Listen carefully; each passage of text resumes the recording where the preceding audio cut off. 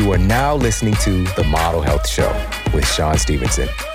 For more, visit themodelhealthshow.com. Welcome to The Model Health Show. This is fitness and nutrition expert Sean Stevenson, and I'm so grateful for you tuning in with me today. Have you ever thought about hijacking your own mind? I'm not talking about Grand Theft Auto. I'm talking about actually getting in and taking control of your mental steering wheel. Now, here's the rub. Oftentimes in our society, we can sort of outsource a driver. We can get an Uber or a Lyft mentally where somebody else is driving us to the destination. Now, with an Uber or a Lyft, it's an agreed upon destination, right? So maybe that's okay. Maybe they might be a little bit weird, asking for, would you like some mints or, like all these random phone chargers, whatever the case might be. Here's a little bottle of water, my friend. All right. Whatever the case might be. It might be a scenario like that where it's just it's a weird experience, but on a greater level, on a more foundational level for our world right now, we can be outsourcing a driver who is going completely off the map, who's driving to a destination that you didn't agree to go. And what I'm talking about is the hijacking of our brain that can be taking place via the media, or that can take place via people who are in our lives who are in a position of influence for us that might be knowingly or unknowingly disempowering us and creating or affirming disempowering beliefs about us and what we're capable of. So we're having our minds hijacked all the time, whether we realize it or not. But that all ends when you learn how to get in there and to take control of your own mind. So there is not a better person on the planet to talk about the actionable ways of making some of these things happen than our special guest today. And she's somebody who really takes some of the most solid and fascinating science and putting it into sometimes very strange, but very effective, actionable tools for us to really step into our power. And this is needed right now more than ever. Any dose of empowerment, but also things that are backed by science, also things that we can utilize that are actionable are needed today. Because I want to equip you and help you to keep adding things to your superhero utility belt so that you are well equipped to handle any joker that comes your way. All right. And this is our opportunity to really shift our own world. It starts with us. You might have heard this statement before, that the outer world is a direct reflection of your inner world. But take control of your inner world first so that we can then outpicture that to the environment around us, outpicture that to the community around us, outpicture that to the world around us. All right, so really, really excited about this episode. And before most episodes of the Model Health Show, true story, what I do, I don't know if you've ever seen this television show, or maybe you played the video game. I've never played the video game, called The Witcher, right? The Witcher. Now, it's a show that's on Netflix. They took it from a video game, which they do that a lot. They take a video game and turn it into a movie. They've done that with everything from Street Fighter to Mortal Kombat as well is a more recent one. And Sonic the Hedgehog is another one, really family friendly, pretty good movie as well. They haven't done Super Mario Brothers. I mean, that'd probably be a pretty weird movie, to see a live action Super Mario Brothers. But my point is, this Witcher film, it's basically this guy, he has this Witcher training, but he takes this little vial of something, who knows what's in that vial, and then he kind of taps into this, his super Witcher potential, right? And so before the Model Health Show, I actually have this little vial, and this isn't some magical potion of who knows what. It is something that is based on incredibly fascinating and powerful science that's actually based on things that have been utilized for centuries. And it's affirmed in a study, and this was published in Advanced Biomedical Research, found that, and here's what's in my little vial of empowerment, is royal jelly. They found that royal jelly has the potential to improve spatial learning, right? So your body in space, your body being able to understand itself in your mind and to operate within its environment. And this is something that tends to decline as we get older if we're not taking care and developing our spatial memory, which this is an incredibly important ingredient to being human. And really our bodies and our brain, that intersection, and your body being able to understand itself and to modulate and manage itself within your environment. This is great for things like sports, but also just day to day, being able to maneuver through the world, and not bump into stuff, but that's kind of more of a blatant example of that, but really just being able to be aware of your body in space. So spatial learning, royal jelly has been proven to improve your spatial learning. Also was found to improve your attention span, which we could definitely use more of today. And it was found to improve overall memory. In addition to this, and this is the thing about real whole food based nutrition, things that have centuries of documented use, that now our modern day science is basically affirming how these things are so remarkable. It's not just going to be good for one thing. So these cognitive benefits are remarkable, but also it's been found to be antimicrobial, anti-tumor, and anti-inflammatory.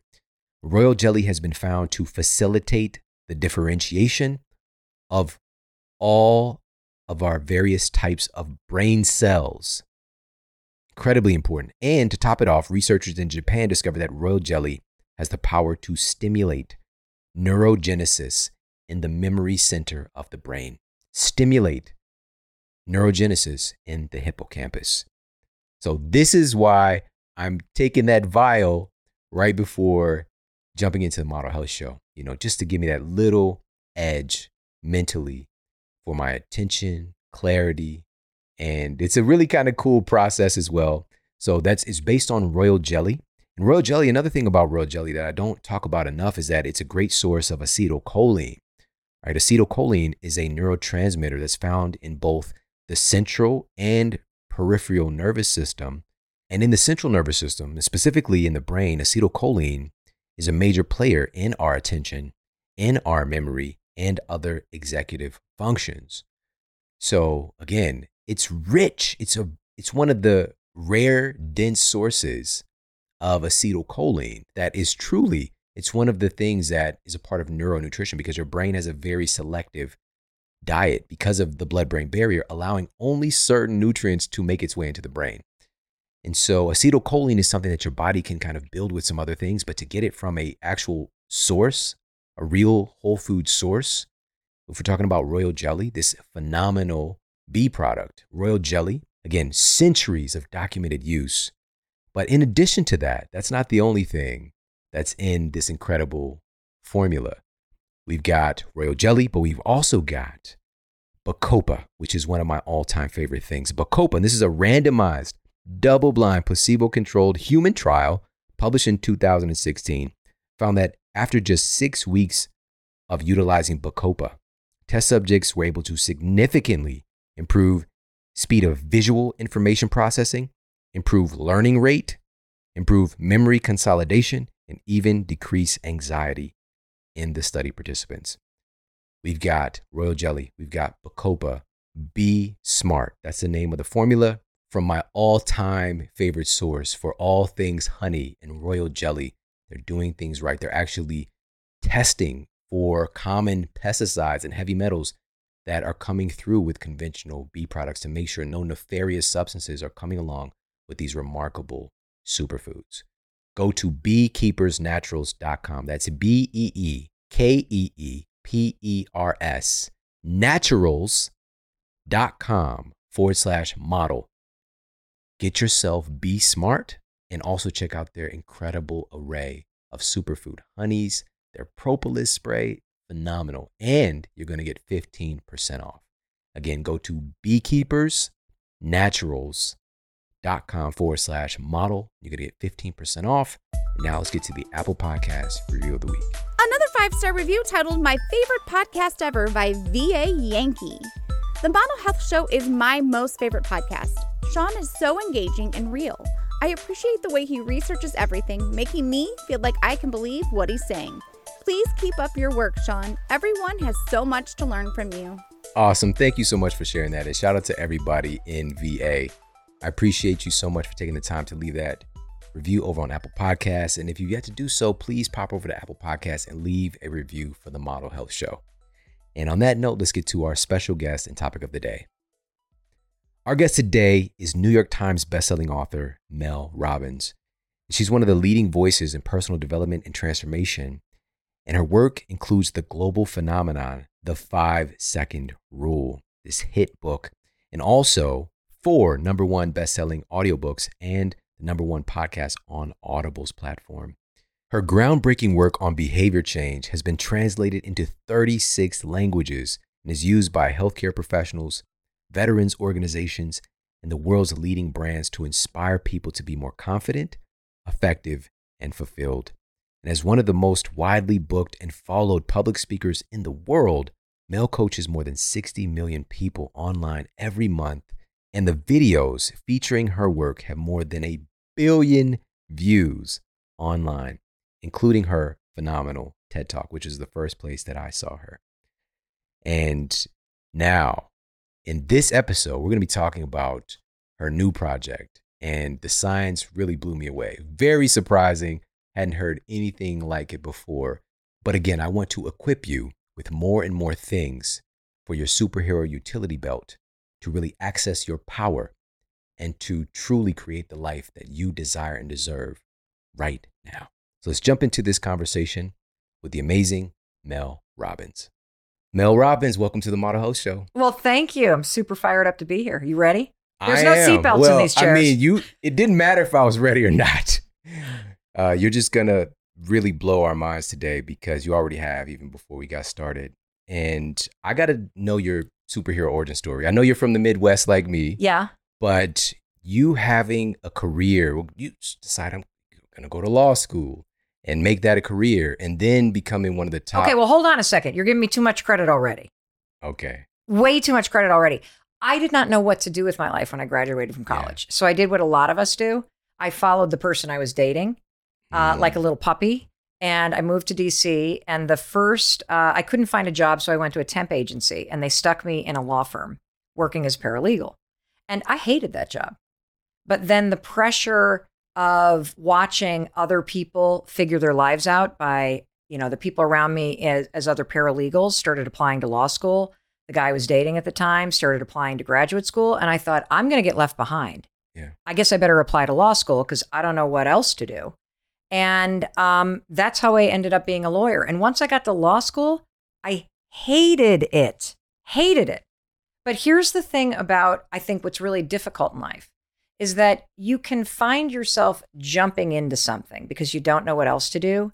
And then it's like falling into the Colorado River and the current just takes you in a direction and it becomes very hard to try to swim to shore and to get out of the current that you're in because everybody else seems to be moving in this direction. It's an act of defiance to go, I actually don't like this, but I'm going to get to shore. The funny thing is, though, is that I went to law school. I kept saying, I'll use this for something else. I'll use this for something else. And I ended up the last year finding mock trial. And my first job out of law school is a job that I would still be doing if I had not met my husband and he got an opportunity in Boston. My first job out of law school, a lot of people don't know this, is I was a criminal defense attorney for legal aid in New York. That sounds like an intense environment. I was a public defender. And so if you think about what you do for a living and what I do for a living in terms of sharing wisdom, tools, advice, experiences that help people change their lives for the better, when you're a public defender, you are meeting people in crisis. Yeah. And the most interesting aspect about that job is that the person that I was representing didn't pick me. They got stuck with me. And so that job was a master class in building relationships with somebody like that. That's powerful. And this is one of the things that you teach. And even bringing this up with me is that these things are leading you to something else. Yes. But there's so many similarities and it's freaking me out. I went to school pre-med, not because, and I hated it. And it was because I thought I should do it. Yeah. I didn't have any real examples in my environment. I got it from television, watching the Cosby Show. It's like, oh, they look happy. Doctor and a lawyer. Yeah. I'll be a doctor. And I detested it, but it led me to where I am today, so. Oh, okay. Let me stop. Okay. Because we're going to keep spinning on and this. I got out of it. I went a completely different direction. I was like, well, I'll just do business No, you school. didn't. Right. And it brought me back. It brought me back. And it's a thread here. So I want to kind of unpack this because this is a really important piece of advice that we're both talking about. Now, the way that I talk about this is I call this a high five attitude. It's grounded in optimism and faith. Sitting right here, you can look back and you can see medical school as a dot on the map of your life leading you to this moment. I can see law school as a dot on the map of my life leading me to this moment. I now advocate for real people to break through the bullshit holding them back, to find the power within, to take control of their lives. You do the same thing with people's health. What I'm here to tell you is so powerful is you can do that same thing of looking back and connecting the dots and stand in this moment. No matter how difficult your life is, no matter how shitty the circumstances are, no matter how much regret you have, you can stand in this moment and you can teach yourself how to look forward from this moment and say, this moment is a dot in the map of my life and it is preparing me for something amazing that's coming. And when you can stand in that moment, you can face absolutely anything that is happening in your life. Yeah, absolutely. So I think it's getting ourselves to that place where we do the thing. And where I first was introduced to you was via your TED Talk, which is one of the most epic TED Talks of all time. The vibes are amazing. We'll put it for everybody in the show notes that hasn't seen it. When you jumped off stage in heels as well, by the way, don't think I didn't notice that. But you mentioned that a lot of times we're just going through the motions and we're living by this dirty F word. Yes. Right? So can you talk a little bit about that? The F word's fine. Fine. I'm fine. And actually, no, you're not. You're unhappy in your life. You're beating yourself up every day when you look in the mirror. You're living with regrets. You're talking yourself out of what you want. Fine is the F word, because when you settle, when you say that you're fine, whether it's in the area of health or sleep or whatever, or whether it's about you holding yourself back, you continuing to date losers, you telling yourself you're not good enough, settling for fine is basically a death sentence, in my opinion. I want to tell you a funny story about that TED Talk, though. Right. Because I think one of the big things that holds people back from going after what they want is they sit and they watch your show and they're like, oh man, I'm never going to be that successful. Oh, that's so fancy. Oh, look at how many followers he has. Or they look at my TED Talk and they're like, 27 million views. Holy smokes. Let me tell you the backstory in that, because things are not how they appear. So in 2011, I had liens on my house to the tune of $800,000. I was 3 years into using something that I created called the 5-second rule, something I invented during the worst moment of my life when my husband's restaurants were failing. I was unemployed, 41 years old with 3 kids under the age of 10. And my anxiety about our financial crisis was so bad, it would pin me to the bed. I could not get out of bed. I invent the 5-second rule, drunk one night on bourbon, as an idea to launch myself out of bed like a rocket ship so that I would not be in the bed when the anxiety, the overwhelm, the fear pinned me there. 5, 4, 3, 2, 1. That's basically the 5-second rule. You got an idea, you got to move. 5, 4, 3, 2, 1. The thing works. It is instant motivation, instant courage. It has tremendous amount of science moving you from the subconscious part of the brain and activating the prefrontal cortex to give you immediate control over what you think and do next. I used this sucker in secret for 3 years and turned my life around. But we're still $800,000 in debt. We are still struggling to make the ends meet. I am nowhere by any means out of the gate in terms of the problems in my life. I'm still not out of the gate, by the way. That tends to be how I learn. I fuck up my life and then I have to figure out how to fix it. That's Mel Robbins' way of motivation. And helping others along the way. Yes, correct. And so it's 2011 and TEDx is not a thing, okay? Yeah. Let's be honest. TEDx started then. Yeah. And my college roommate's friend was putting on the first TEDx. And they were looking for somebody who had changed their jobs a million times to talk about career change. So my college roommate's like, oh, you got to call Mel. She's like crazy. She's like a butterfly that darts from public defender to corporate litigation to the digital ad business to this, to that, to the other thing. And so they call me and they are offering 2 plane tickets to San Francisco and to put us up at the St. Regis. And I look at my husband, I'm like, free vacation, babe, let's go. Now, I had never given a speech in my entire life. I get that I was a public defender, but it's very different to stand in a courtroom and talk to a judge and a court officer and 12, citizens in a jury than to stand in an auditorium on a stage and talk to 800 people. And back then, they didn't really prepare people. They kind of did a little rehearsal. You got 20 minutes. So what you're seeing in that 21-minute long TEDx talk is Mel Robbins having an anxiety attack for 21 minutes. If you look closely, there is a neck rash all over my chest that comes on at minute 1. I jumped off that stage like completely disassociated, not knowing what the hell I was going to do. I then get back on that stage. I'm like, my heart's like this, which is why I'm darting all over the place. I am so disassociated that at minute 19, I go, and I forget how to end the speech. The speech was not about the 5-second rule. I didn't even know why the 5-second rule worked. So I was not going to get on a stage and tell a bunch of strangers, if you count backwards from 5, it'll change your life. That sounds ridiculous. And so I literally forget how to end the speech. And I go, oh, by the way, there's this thing I do. I call it the 5-second rule. The moment you have an instinct to do something, you got to move within 5 seconds. Thank you very much. I think I even gave out my email address on that stage. And then I leave. A year goes by. They put it online. I don't even know. Unbelievable. Another year goes by. And now it's racked up 1 million views. And somebody starts messaging me on Facebook going, would you come talk to this thing? And I'm like, oh, were you in San Francisco? They're like, no, I saw it online. I'm like, online? And that's how it all began. Is that not crazy? This is blowing my freaking mind. So this was something totally new for you. I was just like, oh, she's a seasoned veteran. Hell no. I literally did not say, I did not wake up one day and be like, I am going to become the most booked motivational speaker for women in the world. I am going to set out and write books. And I got into personal development kicking and screaming. I think God, the universe, somebody else had a much bigger plan and said, it is time for the world to know about the 5-second rule. And this crazy lady over here is going to be the messenger for this thing. Because I do not believe it is mine. I believe it is a gift to the world, because when you count backwards 5, 4, 3, 2, 1, you interrupt subconscious programming in your mind that is holding you back, and you open up your prefrontal cortex, giving you immediate control over what you think and do next. Do you know there are more than 111 people who have stopped themselves from committing suicide because of the 5-second rule?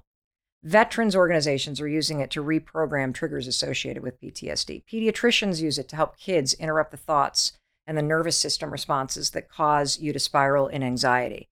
And I'm so proud of it because it's free, it's sticky, it's easy to remember, and it works every time you use it.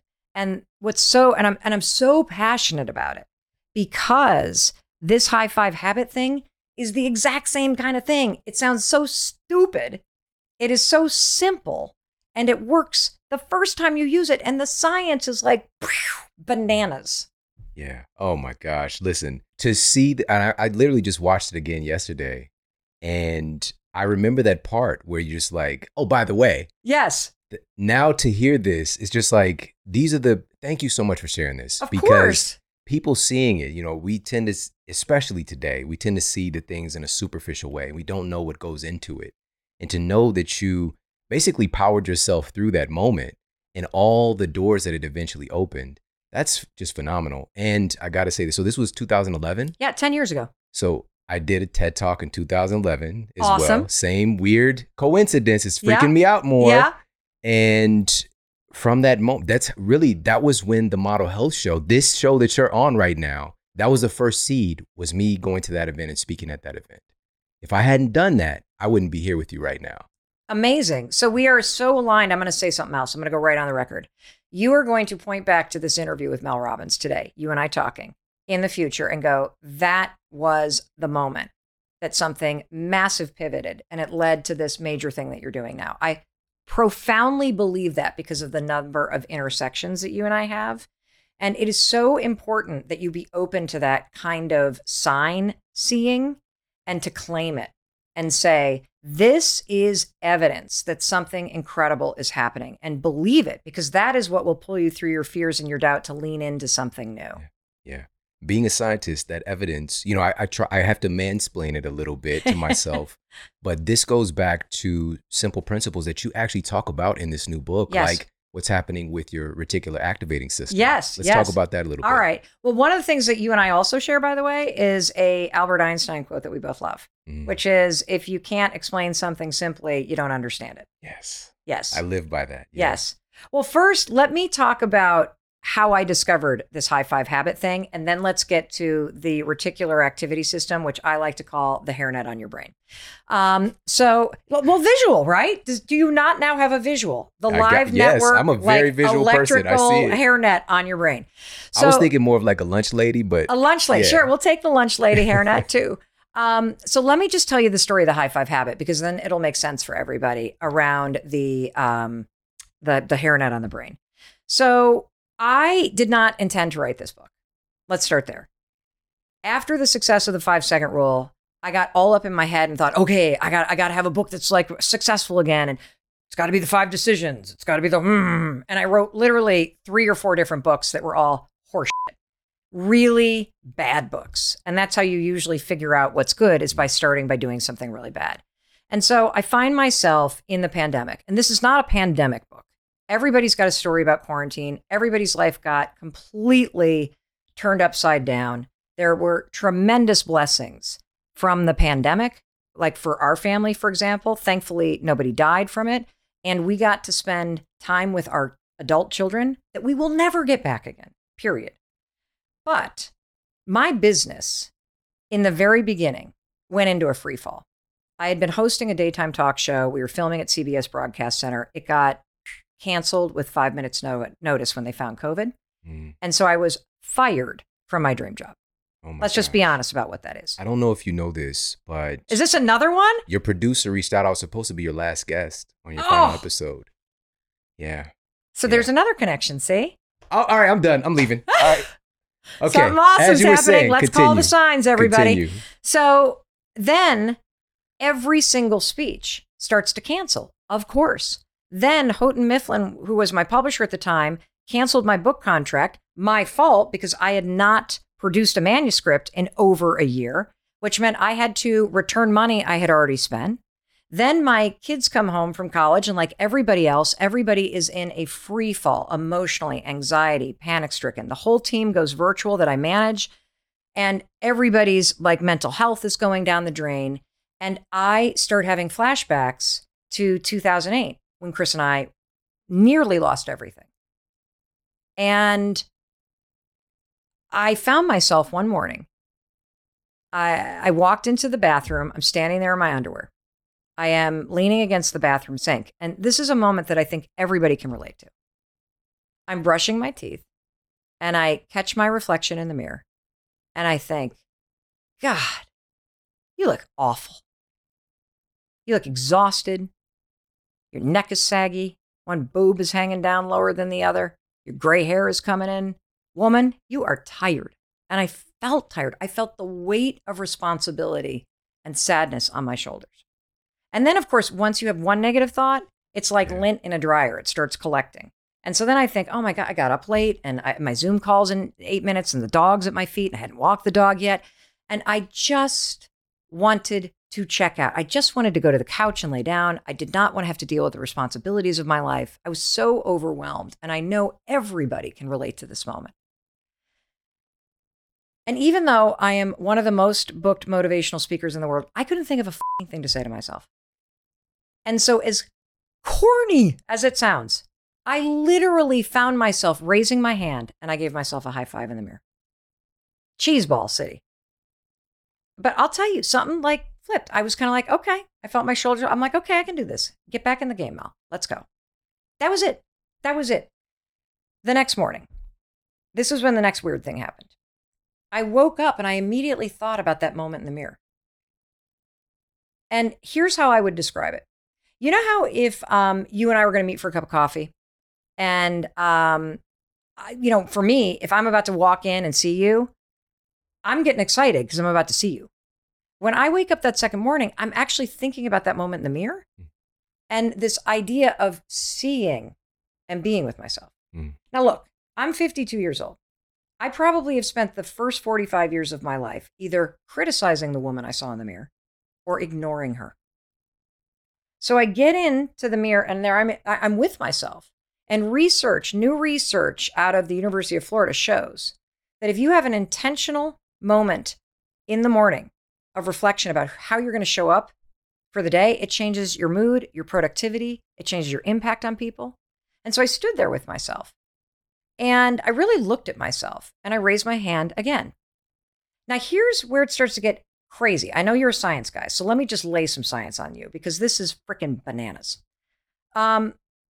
First of all, it is impossible to high five yourself and think, I suck. It's impossible. It's impossible to high five yourself and think today is going to be a shitty day. Neurologically impossible. And let me tell you why. You have high fived other people for your entire life. Tell me what a high five means when you give it to somebody or they give it to you. Awesome. Good job. You're amazing. Let's go. Yep. All Keep those going. things. If somebody's attitude's going down, you give them a high five, it lifts them back up. Yeah. All of that messaging that is affiliated and associated with the physical movement of raising your hand. This is a field of study called neurobics. I didn't make that word up. This is about neuroplasticity and neuropathways and the aerobic movement of an arm being married together. All of that subconscious messaging is stored right here in your basal ganglia from a lifetime of doing that. I believe you. I love you. We got this. I celebrate you. I see you. Keep going. Come on. Here we go. So when you raise your hand to your own reflection, it activates all that messaging and marries it with your own reflection. Is that not crazy? Silence is the critic and starts to reprogram the neural pathways in your mind. And because it is associated with physical movement, what we know based on research is the fastest way to create new neural pathways is an unexpected physical movement married with a thought pattern. So that's just the beginning of this. So I did this for a couple weeks. I started to feel my mood lift. I started to feel myself feeling optimistic and positive. I had my high five attitude back on, like this moment's preparing me. Just stay with it, Mel. Keep your head up. You got this. You can face this. I know this is hard, but keep going, woman. And so I post a photo on my story. And within an hour, there were 100+ people that had high-fived themselves with their kids all over the world by themselves. And I thought, okay, there's something here. And so that's when I dug into the research. First, I talked to our audience, what were you feeling? And what they had to say was profound. And the second thing I did is I picked up the phone and started talking to some of the world's leading researchers in habits, in neuroscience, in brain, in behavior. And the motivational power of a high five is not only documented, it is irrefutable. Let's talk about that because there was one study that was done on school-age children. Yeah. Let's talk about that. That one is what really got me. Oh, I know, right? So you have 2 kids, right?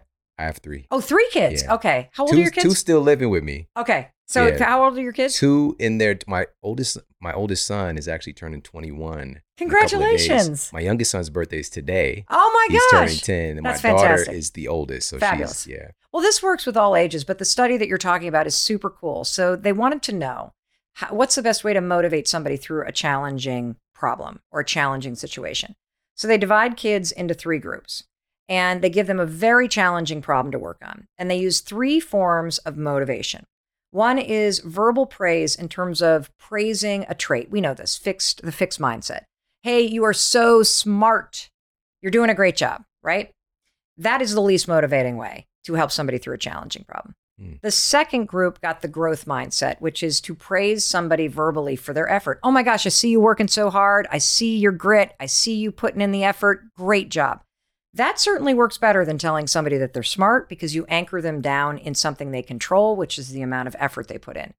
The third group of kids working on a challenging problem got a simple high five from the researcher. No words, no nothing, just a high five. Those kids that got the high five, they outworked everybody else. They had a better attitude. They worked through more challenges. They 5x the whole thing. And the answer is why? Here's why. A high five communicates even more then believe in you. We got this. Keep going. I celebrate you. I love you. A high five validates your most profound, fundamental emotional needs. Every single human being on the planet has 3 emotional needs. You need to be seen, you need to feel heard, and you need to feel celebrated and accepted for the unique individual that you are. When you receive a high five, especially during a challenging moment, you feel seen. You also feel heard because you feel like that high five represents they get that I'm going down. And you feel celebrated. It is a shared moment of emotional affirmation. And so we have for our entire lives looked outside of ourselves for that. We chase likes, we chase validations. We think if we're dating or married to the right person, it means that we're lovable. The truth is you got to learn how to give that to yourself. And I am here to tell you that if you create a habit in the morning, just habit stack it right with brushing your teeth, where you stand there, you be with yourself. You set an intention for how you're going to show up today. What game are you going to play? And then you seal that sucker with a high five. You are literally building in the habit of self-validation, self-support, self-respect, self-esteem, self-confidence, self-celebration. It is so freaking powerful. And I am so passionate about this, not only because I am standing on the research of people way smarter than me, but I am seeing the millions of followers that I have profoundly change their lives. A woman, for example, check this out. A woman, for example, who had dysmorphia for 20 years could not look at herself in the mirror. Just 5 days of doing this can now look at herself and grin because she's not seeing a body, she's seeing the human being. We received the most amazing testimonial from a woman who was in a domestic violence shelter for battered women. She wrote to us about how she has severe childhood trauma. She's just escaped this very violent relationship. She has nothing but herself and her 2 kids. And by looking in the mirror and setting an intention and seeing herself and being with herself and high-fiving herself, she said, I am realizing, at least I have me. Yeah. I can have my own back. Yeah. I love this. It's the stories married with the science as well. You really speak my language. It's so amazing. That particular study, and it was published in Frontiers in Psychology, by the way, and we'll put the study for folks. It surprised me that the affirmative words weren't more impactful, but then it made sense immediately because in a sense, you have to believe it. Yes. When we're talking about, so go ahead. Yeah. Okay. So what you're talking about, we're going to talk about 2 topics based on this question. Okay. So you just said it's surprising that the affirmative words weren't more impactful. Well, here's why. Number 1, affirmations and mantras don't work unless you believe them. So if you hate the way you look, you cannot stand in front of a mirror and be like, I love myself. I love myself. I love it, because you don't yet. There are 2 reasons why the high five works, though. Because number 1, you don't have to think or say anything because the messaging's already programmed here with the physical movement. And then there's a second reason, and this was just validated by Dr. Daniel Amen, who I know you know. Yeah. And so, the world's leading brain expert with 65,000 brain scans. So I just met with him about the high five habit. And here are 2 really killer things about the high five habit and why it's so impactful to high five yourself. So this motion and this motion, the high five, we've been like raising our arms in celebration. What do you do when you score a touchdown? Wah! What do you do when you cross a finish line? Ah! What do you do when the band that you love comes out? Ah! What do you do when you see somebody you love? Give me a hug, right? When you high five somebody, you're raising your arm. The raised hand, physical movement is wired into your nervous system as a celebratory, wah! Kind of thing. And so it gives you this jolt of energy when you do it, whether you feel energized or not. And more importantly, it also gives you a dopamine drip. And so in addition to the subconscious messaging, the physical movement impacts your nervous system. It also gives you a little dopamine drip, which boosts your confidence and your mood immediately, which makes you more receptive to feeling that positive messaging. What the hell? I mean, this one movement has so much that's just, you can unpack with it. Yeah. So there's this obviously a strong neural association. We've done this throughout our lives so often. And then marrying that with this, again, the science on this is nuts. I want to come back to this in a second, but I want to reiterate a point here. So you mentioned some things that we require for emotional development. We need to feel seen. We need to feel acknowledged. We need to feel like we matter. Mm-hmm. And so, but that self-acknowledgement or even self-celebration, in our culture, we are oftentimes taught to not do those Always. things. Not even So oftentimes. let's talk about that a little bit. Well, I think this is conditioned into human development. So in our family systems, like part of the problem with being in the business that we're in and understanding the science of things is every single day I do something and I think, oh my God, that's going to be 3 years of therapy for my kid. Like, they're literally getting the messaging that there's something wrong with you, or you better do it this way or I'm not going to like you. And so you get taught to fit in and fold into whatever system you're in. And so you start suppressing your need to be seen and to express yourself in order to get along, in order to fit in order to not piss off mom or dad, in order to receive the love and attention that you need. And so I feel like, you go through this mode in life where you're born perfect, whole, and complete, beautifully designed to become an adult, right? To grow. I mean, nobody has to be told how to crawl. It's in your DNA to watch what's going on around you and to just keep going and trying and going and trying until you figure it out. Every baby, when they can crawl towards a mirror, they don't look in the mirror and are like, ugh, look at those fat thighs. They literally put their hands up on it and they love their reflection. It is encoded in your being to love and celebrate yourself. But what happens is you start getting told, no, no, no, no, no. You get told to shut up, to sit down, to be quiet, to, speak, to be seen and not heard. You start to see who's in, who's out. You start to long to belong. And so then all of a sudden you are suppressing your natural desire to express yourself and to be yourself in order to fit in with everybody else. And it's normal. We all do it. We all betray ourselves this way. And then as you become an adult, you start to feel like, I feel disconnected to myself. I feel like, there's something missing here. And what's missing is that deep connection with yourself. And what I'm here to say is when you start to learn how to fulfill your own emotional needs, to see yourself, to celebrate yourself, to support yourself, no matter what. Like a lot of people have tremendous amount of regrets. So one of the things that happens when people first try this high five habit, and by the way, that's just one of dozens of tools in this book that are all about habits of support and celebration, all about bringing you from low point to a higher point, all about optimism, all about confidence and courage. But when you first try this first habit, you stand in front of the mirror, you're going to do one or two things.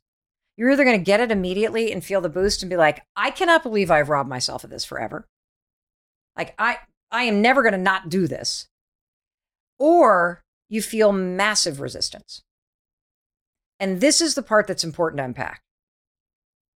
If you feel the resistance to celebrating yourself, this is where your low self-esteem, your regrets, your worthlessness lives. This is where you judge yourself. Because most people, what we found is they resist doing it because they have a story in their head that they don't deserve it. I have done so many things in my past, or I have survived so much trauma in my past, I am worthless, or I am unlovable. Or the other side of this is, but I haven't done anything worthy of celebration. And so here's the sad part. If you can't support, celebrate, and empower yourself because you have survived all those things, and because you are standing here still breathing and still trying to do better, you will never change your life because you need support, celebration, and empowerment to be able to make the changes, to be able to face the challenges. You see, supporting, celebrating, and cheering for yourself, it doesn't remove the trauma. It doesn't remove the abuse. It doesn't remove the microaggressions and the bias in this world and the violence and the poverty. What it changes is you. It changes your ability to face these things, your ability to take the actions that move the needle on these things. That's why it's powerful. Yeah. Got a quick break coming up. We'll be right back. Researchers at Yale University School of Medicine, the researchers found that one of the biggest culprits behind our obesity epidemic is neuroinflammation. Brain inflammation increases the propensity of obesity, and obesity increases the propensity, the likelihood of neuroinflammation. They go hand in hand. So we've got to address this. One of the things that's been proven to help to reduce neuroinflammation is cited in a study published in PLOS One, the Public Library of Science One, revealed that the super green algae spirulina has the potential to, one, improve neurogenesis in the brain. So the creation of new brain cells, specifically the hippocampus, is where we get a lot. And the hippocampus is the memory center of the brain. This is kind of important. And two, the study revealed that spirulina is able to directly reduce neuroinflammation. It's incredible. All right, it's helping the structural integrity of this master gland, this master organ controlling everything about us. All right, the most complicated object in the known universe is also one of the most fragile. We've got to protect it. This is why, for myself and my family, spirulina, chlorella, ashwagandha, all of these powerful foods are put together in the incredible blend at Organifi. And this is a regular staple here in my family for good reason. Spirulina, being one of the highlighted ingredients, not only does it have this benefit for neurogenesis and neuroinflammation, but also has rare nutrients like phycocyanin. The same thing with chlorella as well. That phycocyanin is one of the few things that can trigger stem cell genesis, right? The creation of new stem cells. Very few things have been found to do that. And then chlorella is in the formula as well. And that growth factor, the chlorella growth factor, is just remarkable. And also its benefits in helping your body to metabolize and eliminate heavy metals, and the list goes on and on. It's incredible. But the bottom line is this: it tastes good. It tastes good. I've experimented for, at least about 15 years with all these different green formulas, these different green superfood blends. Many of them is not very good. Okay, many of them, they shall remain nameless, but I've tried them, back in the day before tasting good was an option. It's just get it in by any means necessary. If you got to do the whole pinch the nose and get it, whatever. But now pleasure leads to longevity. Pleasure leads to taking a practice on it and imbibing it and making it part of your routine, your habits, your daily life. So this is why I appreciate the fact they've created a formula that actually tastes good, all organic, cold processed, so you actually retain and get the nutrients that we're looking for in Organifi. So pop over there, check it out. It's Organifi.com/model. That's ORGANIFI.com/model. And you get 20% off. 20% off their green juice formula, their red juice formula, and also their gold as well. So they've got some incredible blends, all done the right way with integrity, again, organic, low temperature processed, and yummy. All right. Organifi, you got that yummy. Organifi.com/model. And now back to the show. To dig deeper into the science a little bit, where we associate this action, this is so remarkable. You're amazing. So where we associate this most often, if we're thinking about a high five, is with sports, for example. And you mentioned that you actually talk about some research on NBA players. Yeah. Let's talk about that a little bit. Yeah, this is super cool. This is a study that's really interesting where they wondered what difference does it make if a team has a culture of back pats, high fives, and fist bumps, and sort of like this sort of physical touch. This, what's it called? You probably know better. The this is where my dyslexia comes on full display. I already learned neuroassociation from you. I'm like, thank you very much. I'm stealing that. But the physical touch, does that have a difference in a winning team? And what they found is if you go to, in this particular study, if you looked at the teams that made it to the championship rounds in the NBA, you could trace it all the way back to the preseason. They had the most fist bumps, back pats, and high fives of anybody in the league. And the teams that were doing the worst had the least. Why does it matter? I'll tell you why. When you fist bump somebody, you're in it together. You're in partnership. You're building trust. I got you. I got your back. When you don't do that, every player's out for themselves. And so here's the thing that I want you to understand. You can build that partnership with yourself. Like, the whole world is trying to tell you, you got to put yourself first. You got to take care of yourself. You got to be kind to yourself. You got to have your own back. Nobody knows how the fuck to do it.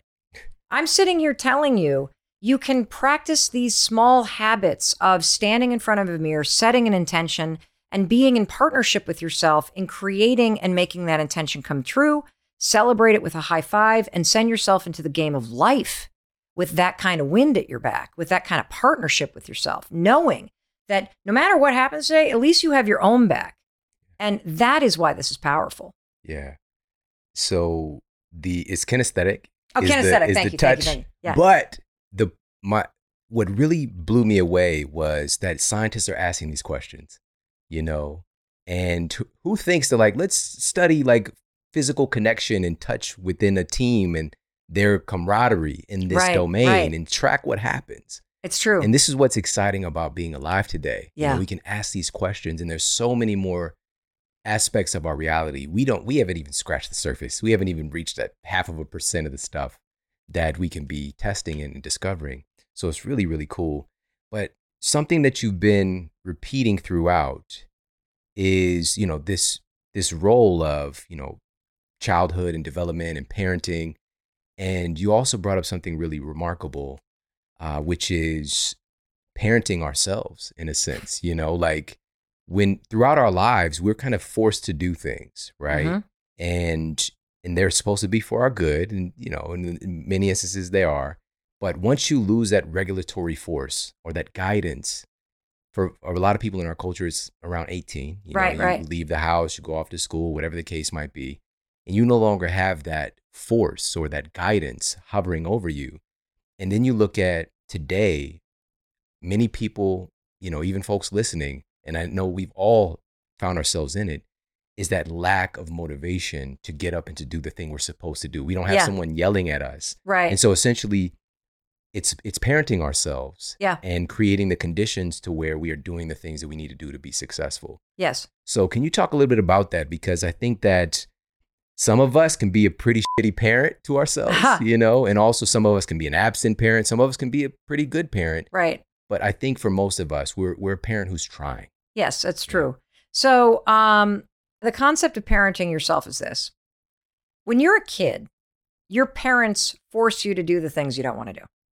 Get out of bed, make the bus, eat your vegetables, be nice, look the people in the eye, turn your homework in, don't talk back, all the things you need to do, right?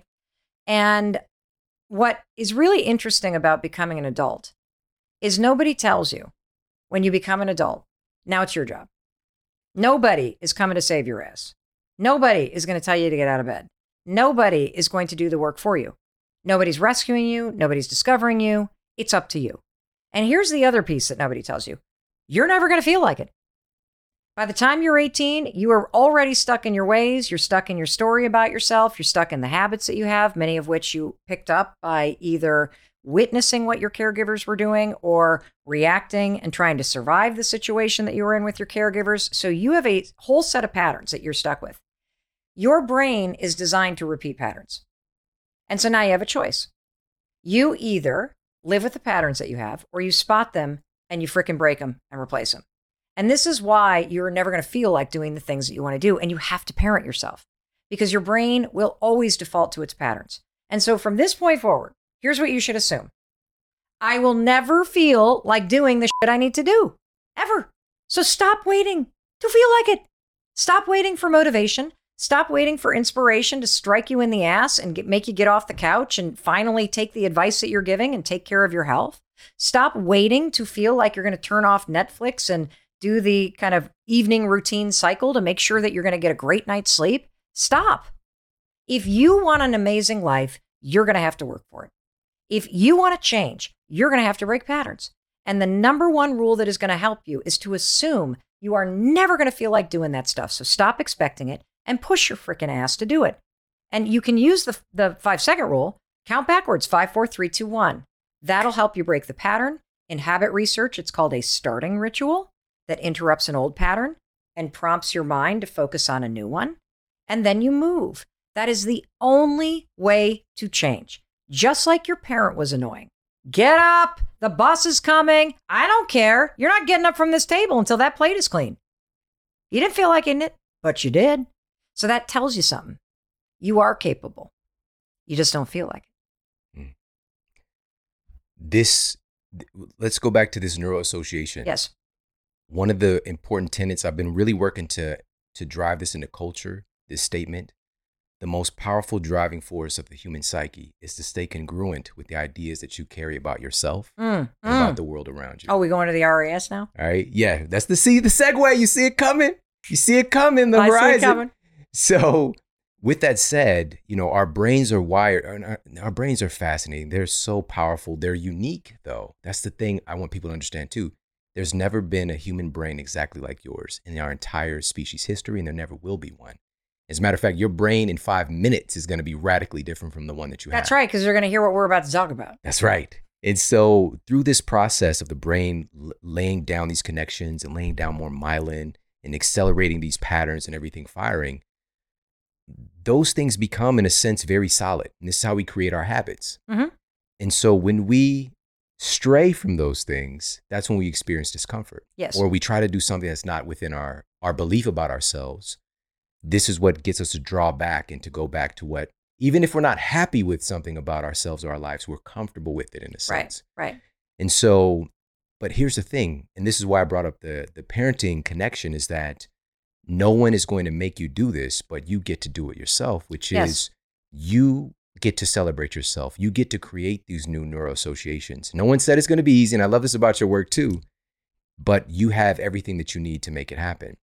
And so the segue is into what's happening within our brain and starting to actually look for things to affirm the changes that we're wanting to make. So let's talk about that now. Okay, so the RAS, picture like I think about, the hairnet on the brain. Okay, it's really a live network. The reticular activating system is a filter. That's what it is. And it has an enormous job. And the job of the RAS is to decide what information gets into your conscious brain and what information do we allow to kind of block out so that you're not consciously thinking about it. Now, the reason why you have this is because if you didn't have this filter, your head would explode off of your shoulders, literally. You are processing, it's like 34 days worth of cell phone data every single day in your brain, okay? You just can't handle it. And so there are only 4 things that your RAS allow into your conscious mind all the time. Only 4. It's the sound of your name. And we've all experienced that. You're walking somewhere in a crowd and all of a sudden you're like, did somebody say Mel? That was your RAS, letting it in. The second thing is any threat to your safety. So one of the reasons why we go like this, if you hear a loud noise, it's near you, is because your RAS let it in. There are loud noises all the time, but it blocks them out because it's not near you. The third thing is that your partner is interested in having sex with you or someone else. We've also experienced this where you're like, what are you looking at her for? Right? And then the fourth one, and this is where all of the money is, right here, everybody, is whatever you tell your brain is important to you. You see, your brain, and most people don't understand this. It took me 52 years to realize this. Your brain is designed to help you get what you want. Your brain will filter the world in real time and change what comes into your conscious mind based on what's important to you. And we have all experienced this phenomenon. If you have ever shopped for a car, you know what I'm talking about. The new Broncos are out right now, right? And so let's say that you wanted to get a new Bronco. And they've been, you've seen Broncos forever. But once you start thinking about it, like, oh, those are interesting. I think I want one of those things. Your mind's like, oh, it's called the Zeigarnik effect. It opens up a little checklist in your brain and goes, oh, wait a minute. Her nervous system just lit up. She's all excited about this thing. Let's put this on the list. It's important. Let it in. And so one day you're driving down the road. You don't see a single Bronco. The next day, the new models aren't even out yet. But what do you see everywhere? You see a Bronco everywhere. You're like, where the hell did all these Broncos come from? They were always there. It's just that your mind now got the message from you that this shit was important to you. So it's like, let it in, let it in, let it in. The second that you're interested in a Porsche, you're not going to see Broncos anymore. You're going to see a Porsche. That is your mind trying so hard to just manage the world and change in real time. And so this also works in the negative, by the way. Yeah. So if you have forever thought that you are a bad person, you're a piece of shit. That's what you say to yourself. A lot of people say that. It's terrible. Maybe this is what your parents said to you. Maybe this is what some coach said to you. Maybe this is what you picked up from childhood because you were discriminated against or you were the victim of abuse. All kinds of stuff that you're not responsible for, by the way. But you absorbed that and you kept thinking about it. And so what's happening in your mind is that your mind literally is like, oh, well, Mel's thought this thing, I'm a bad person, for so long that she actually thinks it's important. And so the littlest things, like you forget to go to the dentist. And then they call, did you miss your appointment? Your brain immediately lets it in and makes you think, see, I screwed everything up. I'm a bad person. I can't even get to the dentist. And so what I'm here to tell you is that just simply repeating, I'm a good person, I'm a good person, I'm a good person is not going to be enough. You got to start to do the high five habit. You also have to start to come up with what I call a meaningful mantra, which is something you can believe right now while you still think you're a bad person. I may be doing things I regret, but I'm trying to be better. You know, that kind of gets you a little bit out of the bad person. So now my brain's like, oh, okay, hold on. She's looking for reasons that she's trying to do better. Oh, I missed the dentist appointment. I didn't mean to. Just that little flip, like a little high five in your mind, little attitude adjustment that wipes away the, see, there I am again, screwing everything up too. Oh, didn't mean to, trying to do better, doing a little better every day. And those things start to change the way you see yourself. Now, there's another exercise, another habit that I have, I call looking for hearts. This is going to sound so dumb, but please, this is so freaking cool. It's unbelievable. You won't try this stuff in terms of the big stuff. Like, it's hard to change what you think about yourself. Really hard. I mean, that stuff is wired into your nervous system. You look back, you see tons of evidence, but I am damaged. But I have done things that I regret. But I am a bad person. But I screwed up that relationship and I did this thing and I'm a fuck up. And like all this garbage you say to yourself, it is like in your body. So you're going to have to get intentional and be like, I'm done living with this crap. And the imagery that I have is like, imagine it snows. When you get intentional with the high five habits, you can literally plow a new path in snow. That's what a neural pathway is. And I can show you that it's true if you play the heart rock game with me. I want you to, after listening to this, spend the rest of the day and just tell your mind, I really want to see a heart. Whether it's just a naturally occurring shaped heart, whether it's a rock on a path or a symbol on the top of your coffee or a stain on the floor of the garage or a leaf on the ground. I want you to just be like, I got to find a heart today. And just be open to it. And all of a sudden you're going to find one. And then here's how you really like amp up your hairnet on your brain going, ooh, she really thinks this is important. Let's look for more hearts. I want you, when you see that heart, to go, oh, shit, I found it. The universe, God, that was put there for me. That is cool. And when you kind of do that little like mood vibe through your nervous system, it is like the opposite of negative trauma. It's like a positive wave in your nervous system that makes your brain go, this shit's really important. And so now you'll start to see, once you play this game, you'll start to see it everywhere. And when you play this game with your RAS, look for hearts, and you start to see, whoa, wait a minute. My brain is showing me what I'm telling it I want to see. Oh, wait a minute, there's a Bronco. I don't even want one. And just because I heard Mel talking about it, now I'm seeing a Bronco. Whoa. Now you can get into the deeper thing of getting intentional about how you talk to yourself, intentional about not getting dragged down by guilt or insecurity or people pleasing or anxiety or fear or failure, or all that crap that takes your attitude low. I want you to stay in a high five attitude. Let's run this experiment. Everybody listening, run the experiment. Suspend your disbelief. Mel and I, and collectively just all the countless people that we've worked with who've employed these very simple things.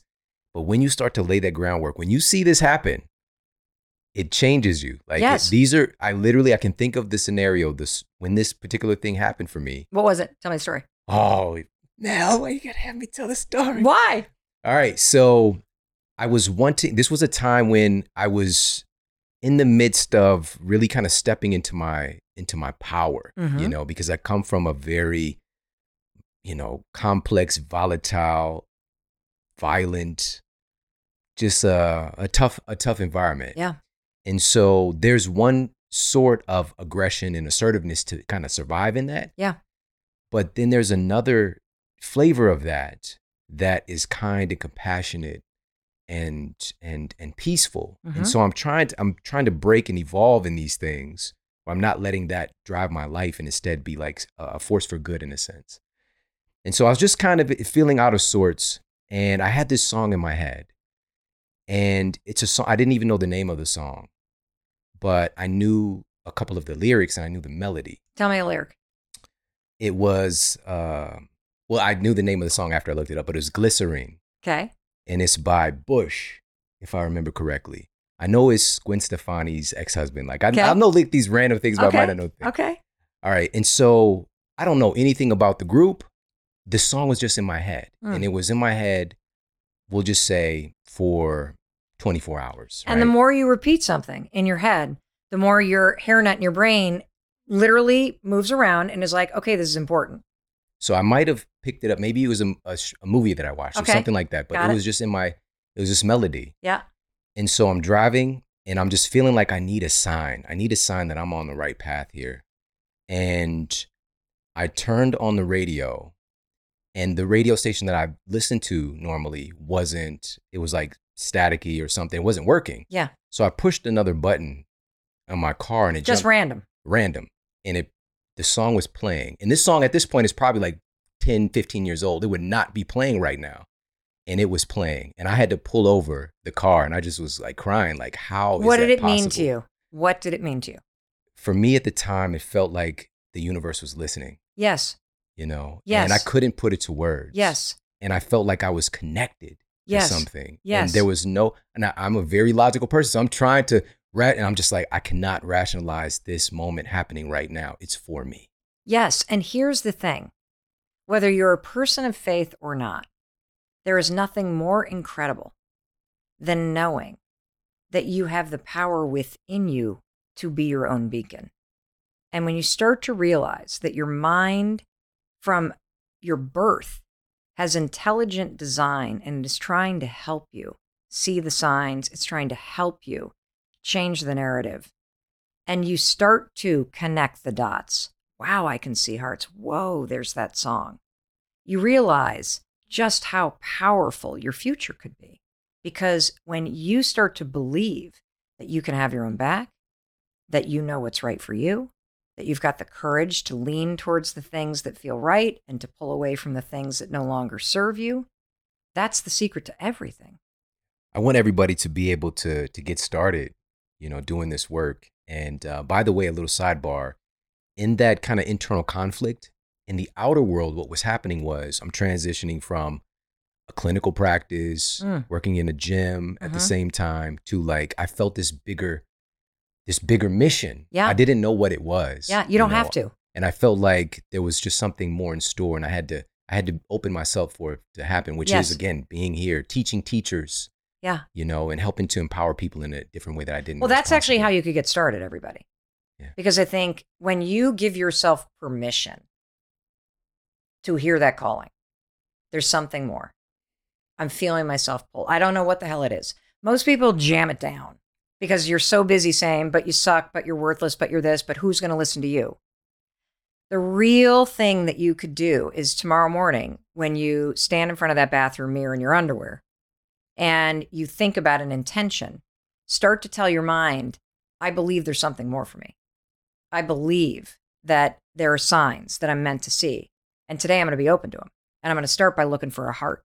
And I'm going to believe that something amazing is coming in my life. And then you're going to raise your hand. And when you raise your hand and you high five your reflection, you will feel in your nervous system and your body a little boost in your mood. You'll feel a sense of relief. You'll feel your shoulders go back because you're saying, I believe it too. And I got you. Let's go do this. And you got so much more in the book, but also you've got so much as far as additional support and coaching and resources. So can you tell everybody about that? Absolutely. So obviously pick up the book if you can, but we're doing this free challenge because nothing's more empowering than being part of a community that's all celebrating themselves and each other and empowering each other. And so I've created a free challenge. It's It's called the High Five Challenge. So for 5 days, you're going to join 5 million people who are waking themselves up with a high five in the mirror 5 mornings in a row. There are journal prompts. You get free access to this amazing app by Brendan Burchard called Growth Day. Huge community. It's all free because changing is hard enough. It's really fun when you do it with an awesome group of people. So just go. You've got the URL. Go to themodelhealthshow.com/Mel, MEL. Again, that's themodelhealthshow.com/Mel. Go there now. Like, pause this, go and take advantage of this. Take advantage of it. Because right now, more than ever, our world, we say around here, everything is a little fluxed up. But because of all of the flux taking place, it's also very malleable and very much like our brains. Yeah. There's an opening when things are different. And you even talk about this in the book, like the opening that takes place when you, for example, brush your teeth with your other hand. Yeah. And your brain has to operate a little bit different. Yeah. We shared this. Do you know my really, really good friend, Jim Quick? Oh, yeah, Jim. Yeah, Yes, of course. Of course you do. Of course you know Jim. But he shared that on the show many years ago. Yeah. And also we can install a new message when you're doing that new thing, so our minds are incredibly powerful and fascinating. And we get to truly take advantage of this time right now because there's a lot of, even though it might not seem like it, there are some gifts within all the craziness. Always. Life is the most challenging, exhilarating school you'll ever attend. Yeah. Everything's a lesson. Well, Mel, thank you so much. Thank you. I've absolutely loved every minute of this, even since you got to the studio. I appreciate you so much for being who you are. Like, you're just an incredible human being. Thank you so much for sharing your story with us, your experience, the real stuff. Just really means a lot. Thank you. Awesome. Everybody, Mel Robbins. High five, baby. High five. Let's go. Let's go. Thank you so much for tuning into the show today. Again, I want to reiterate this point because the human brain, as Michio Kaku says, theoretical physicist, is the most complicated object in the known universe. It is infinitely complex and infinitely powerful. But there are some simple principles that guide the function of this amazing brain. And here's the cool part. You have one. You have one of the most complicated objects in the known universe that is yours and yours alone. Now, oftentimes it might seem like we don't have a really good owner's manual for how it works. But we do know that we have these very important guiding principles to optimize the function of our brain and to really set success and empowerment and this constant state of discovery on automatic for ourselves. And I want to talk a little bit more about how to do that. So as Mel talked about on this episode, she talked about just one facet of the brain, the reticular activating system. We also have the reticular cortex. So these aspects of the brain are sort of like a servo mechanism or like a heat-seeking missile, if you want to think about it like that.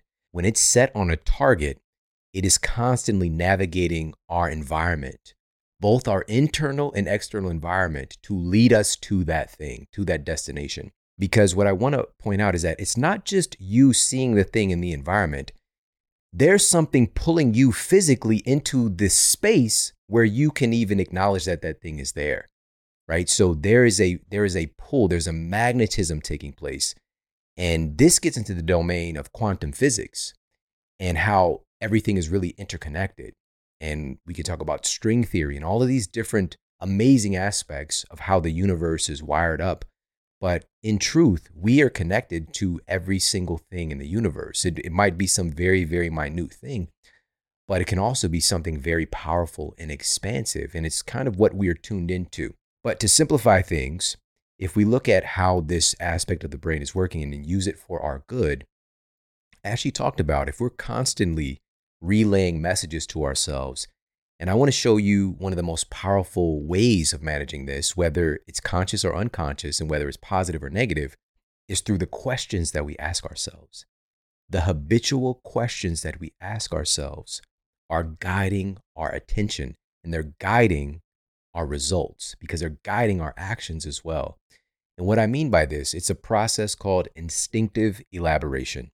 All right, instinctive elaboration. And essentially, the human brain is obsessed and hardwired to answer the questions that you give it. And again, this could be conscious or unconscious. And so if we're living our lives, like when I was dealing with a tremendous health issue when I was 20 years old, this so-called incurable arthritic condition of my spine, I was habitually asking this question, why me? Why me? Why did this happen to me? Why won't somebody help me? And as this is constantly playing in my mind, again, consciously, but mostly it goes into the unconscious, my brain is obsessed. These servo mechanisms are obsessed with finding reasons, uncovering reasons why this is happening to me, why my life is so terrible, why I'm in pain, why nobody will help me. And so I start to reaffirm that I'm not somebody that's helpable. I'm not somebody that's capable of that kind of attention. And I felt so alone and so isolated, more so at that moment in my life for those 2 years than at any other time. I didn't know that I could feel so alone. And I was guiding myself there constantly, just habitually asking these questions. And again, finding more evidence in the world around me and also evidence within myself. Oh, here's why your life sucks. You're fill in the blank. You're constantly fighting. You're fighting with other people, the world around you. You're constantly feeling like you are cut adrift. You come from circumstances where you don't have opportunity. You don't have people who got your back or who are supporting you, financially or with your health or with your mental health. You don't have that. So these are all reasons that I start to prop up because I'm asking that question. Why me? Why am I not capable? Why am I not lovable? Why am I dealing with such pain? And I found all these negative things about myself that just got highlighted. Now, there's another side to that because not only can you shift the question, and I did, that's when things change. It took 2 years. And for some people, it takes a lifetime. For some people, it happens faster. But fortunately, I realized that the change was there when I was ready to actually decide for that change to take place. Now, that sounds very subtle, but I decided that I was going to get well. I decided that my story was going to be different. And part of that was I simply asked a different question. Instead of asking, why me? Why won't somebody help me? I ask, what can I do to get better? What can I do to feel better? What can I do to be healthy? And this isn't, again, like some type of the clouds are parting or genie comes out of the bottle. Or in that case, I was in my 1-bedroom apartment in Ferguson, Missouri, mattress on the floor. That genie didn't come out like the crack of the mattress on the floor. A hood genie like, hey, I got you. I've been waiting for you to call. It didn't happen like that. It was a subtle but powerful shift took place in my perspective because now my brain began to hunt for things to help me to be healthier. It started to be on a ravenous lookout for things to affirm the possibility of me being healthy because I decided that that's what was important. That was going to be my focus from that day forward. And my decision was with so much power that it came from a place of come what may. No matter what, I'm going to get healthy. No matter what. Burn the boat scenario. Nothing is going to stop me. And that type of passion you don't have to believe to that degree, but it helps because that wiring in the brain changes, not just with habit, but also with emotion. When you have an emotional event take place, it helps to lay down more myelin more rapidly, just as if the habit is being done over and over and over again. And this is why some of the most emotional moments in our lives are the things that stand out the most. These are the things that we remember, both positive and not so positive, those emotional moments. So use your mental Rolodex to affirm that this is true because we know this all experientially, but we can use this to our advantage if we can imbue our decisions with emotion as well. So that's part one, asking a more empowering question because instinctive elaboration is going to kick in and start to cultivate and make that your dominant question. That's what we call it, your dominant question that you are living by, living through, and constantly asking. And we had accelerated learning expert and New York Times bestselling author, one of the smartest people that I've met, really good friend. I've known him for over 10 years, Jim Quick. We mentioned this in this episode. And he's the guy who's brought into all these different corporations, He's brought in all these different movie sets to help the actors to learn their scripts faster. But he was working with Will Smith. All right. The Will Smith. Shout out to the Fresh Prince of Bel-Air. Shout out to Parents Just Don't Understand. Shout out to Men in Black. To his most recent. And by the way, I mean, his catalog is so expansive. So many different and eclectic things that he's done. But one of his most recent features was in, Jim is a huge fan of superheroes, was in Suicide Squad, right? Where he played this character named Deadshot. And Jim was there on the set with him. And they were digging around to find what is Will's dominant question. And Will's dominant question that is always going on in his mind that he brought, sometimes we don't even have it verbalized. We don't have it vocalized. And his dominant question was, how can I make this moment magical? Right? How can I make this moment magical? And suddenly Jim was able to think about the conditions he was seeing Will in on set, where everybody's, shivering. It was a cold set. He's bringing people blankets, making hot chocolate and all kinds of things like this, just helping to make the moment magical. And so they were like, you know what? You've already got a dominant question really dialed in. Let's take it up a notch. And this is the beauty about life. There's always another level. Instead of how can I make this moment magical? Let's change your dominant question consciously to how can I make this moment more magical? How can I make this moment even more magical? And with that, it's already affirming that what's taking place is magical. And we're just going to take it to another level. What's happening, the happening is already magical. But how can we take this to another level? So again, this is happening whether we are conscious of this or not. We have a dominant question that we're living our lives through. And it can be something that's affirmative or something that is detracting. It might be, an instance where we're going through life. How can I get people to accept me? How can I make people like me? How can I find a way to survive? How can I find a way to be successful? How can I find a way to get out of pain? Right? These can be these fundamental questions that we're driving our lives through that lens. So that's the first part, is simply consciously shifting the question to something that is more powerful and affirmative, because your mind is going to follow. You get to be the director of your mind and not just have your mind constantly playing the same movie over and over again. Now, the other part of this is even what might seem like a negative question can be something that is incredibly powerful and evolve us to another level as we evolve with our ability to take a meta perspective about the question. So for instance, for me, when I was habitually asking that question, why me? And I was finding all of these things in my environment to affirm why I deserved to be in so much pain, why I deserved to be in so much misery. Once I worked on myself and I evolved my thinking and I asked that same question, an entirely different reality manifested right in front of me. And the answer to that question was, why me? Why was this happening to me? It was because I was strong enough.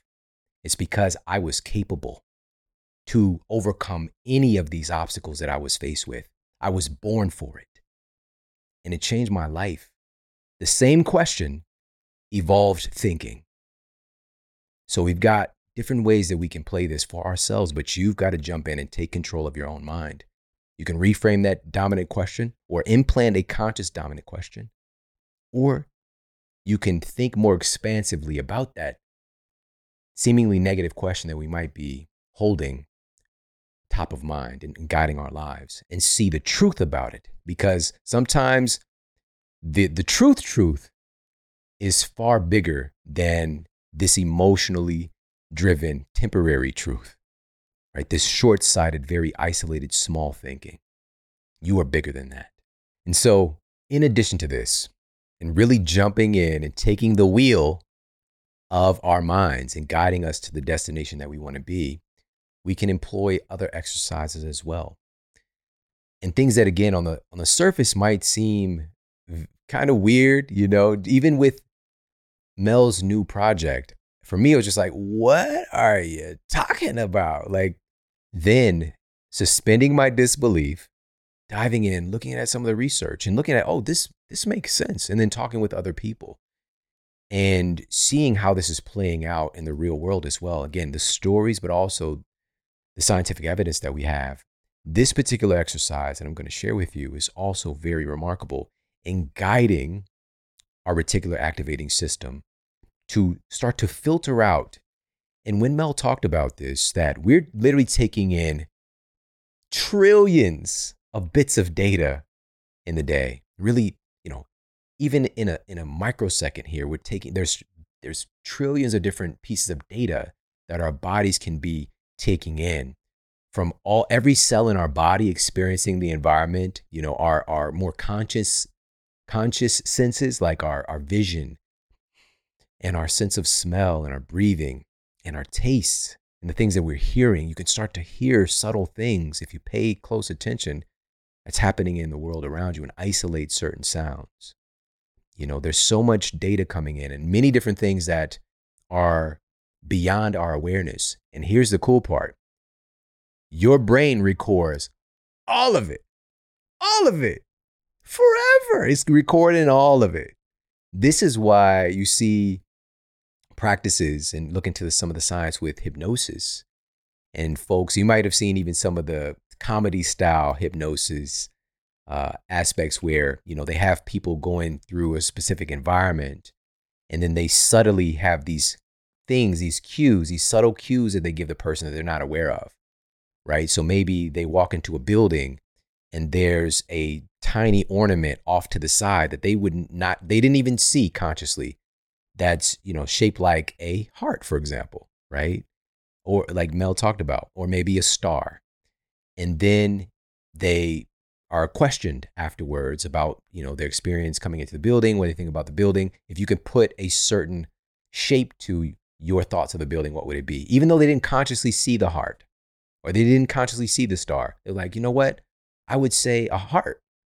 And it's that subtle implanting of that message, right? So your brain is picking up everything, but here's the rub.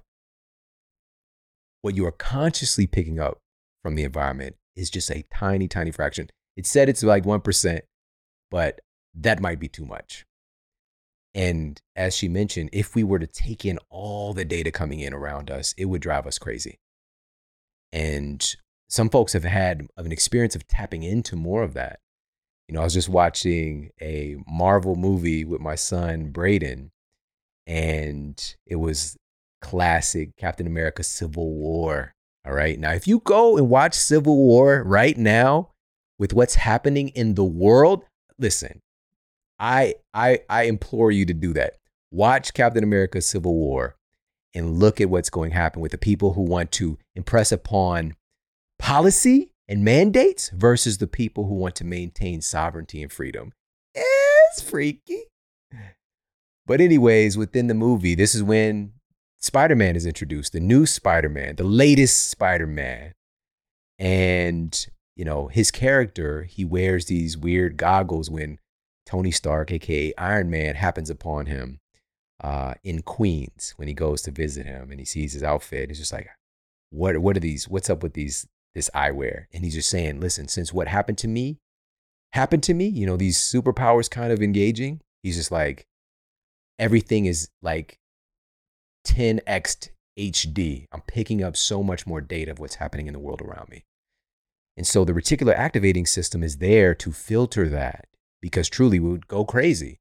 And it helps your conscious mind to focus on what's important. And you get to tell your mind what's important. And so with that said, here's the exercise. This again might sound superficial, but it's backed by very solid science. And what it is a simple gratitude practice. You start a practice, and this is something that I've done with my family for years now. Even in the evening, this can be something you do as a group or something you do by yourself, and taking a moment just to write down or to talk about. We'll do this around the dinner table, 3 things that you're grateful for from the day, right? We go around and we share 3 things that we're grateful for. And our brains know that we're going to show up here again tomorrow, and we're going to need to pick up some things to be grateful for. Or that gratitude practice in your journal at the end of the day knows I'm going to need to find some things to be grateful for. And it might be small things, starting out. which might be like, I got to work on time, or I got the opportunity. Somebody brought me a wonderful organic coffee today. I got a chance to finish a project early. Or it can also be something that's big and luxurious. Maybe it was a certain vacation you got to take, or you got a special gift that you weren't expecting, or maybe you got a raise, whatever the case might be, something that is, a little bit more visceral or poignant than the small, subtle things we might look for in the day. So having that practice of gratitude, and remember this term, that what you appreciate appreciates. Right? What you appreciate appreciates. You're training your brain to look for more things to be grateful for. Whereas for many people in our society today, and we can all get wrapped up in this, we're looking for problems. We're constantly looking for the next problem. We're constantly looking for the next thing to worry about. What if we can change the channel? Because there's always going to be problems. There's always going to be things to worry about and be stressed about and be worried about, always. And that doesn't make them not matter. That doesn't suddenly disappear those things. And this isn't wishful thinking, because there's a new term being used, and it's called toxic positivity, right? So when these negative things are happening, it's just like, oh, it's all love. It's all good. Is it? Is it? It's being honest about the thing, right? Acknowledging that it's there. And I actually talked to Michael Beckwith about this term with toxic positivity, where we're kind of speaking over, looking past the tremendously negative thing or the problem. And he just said, oh, that's denial. It's just a simple term. What river are you trying to travel up? Oh, denial. Trying to go up denial. And denial doesn't allow us the empowerment and the awareness to actually get in there and to do something about it and to solve the issue. We can still operate from a place of positivity and affirmation and understanding our capability to solve the thing. There can be many wonderful gifts within it, but we don't want to ignore that the problem is there.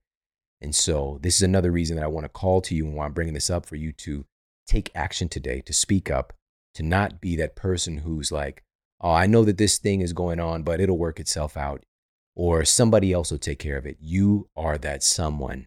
You are that someone.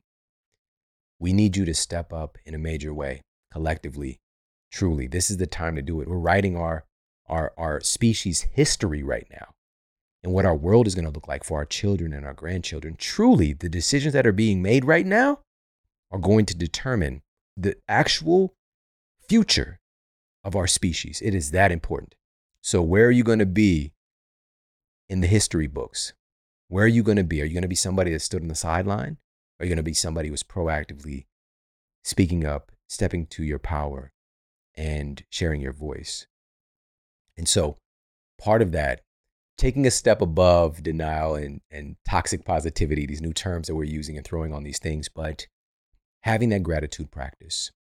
Sometimes we're even grateful for the challenges that we go through, because my toughest experience in life was also the greatest experience in my life.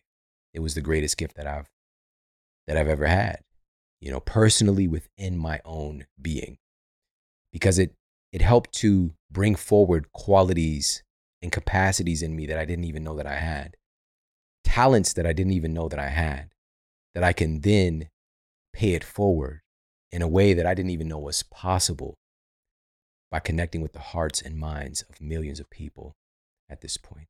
So use these tools, continue to empower yourself, take advantage, because somebody's going to be steering your mind.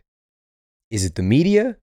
Is it the people who don't believe in you and your potential? Is it some teachers from back in the day, parents, whatever the case might be, who might not have been affirmative and empowering for you? Somebody's going to be steering your attention. Isn't now a good time for you to jump in and take control? For you to jump in and grab the steering wheel of your own mind and direct it to where you want to be, so the adventure can really begin. Consciously decide, what is your dominant question? What are you going to focus on? And allow the world to conform to your perception. Watch the universe bend to your perception of reality and what you hold top of mind. You are that powerful. And if you put it in place, you're going to prove it to yourself. I appreciate you so much for tuning into the show today. Again, go to themodelhealthshow.com/Mel, themodelhealthshow.com/Mel right now and take advantage of the continued support and empowerment because there's so much more to come. And speaking of more to come, we've got some incredible masterclasses that are going to blow your mind and powerful guests as well. So make sure to stay tuned. Take care. Have an amazing day. I'll talk with you soon. And for more after the show, make sure to head over to themodelhealthshow.com. That's where you can find all of the show notes. You can find transcriptions, videos for each episode. And if you got a comment, you can leave me a comment there as well. And please make sure to head over to iTunes and leave us a rating to let everybody know that the show is awesome. And I appreciate that so much. And take care. I promise to keep giving you more powerful, empowering, great content to help you transform your life. Thanks for tuning in.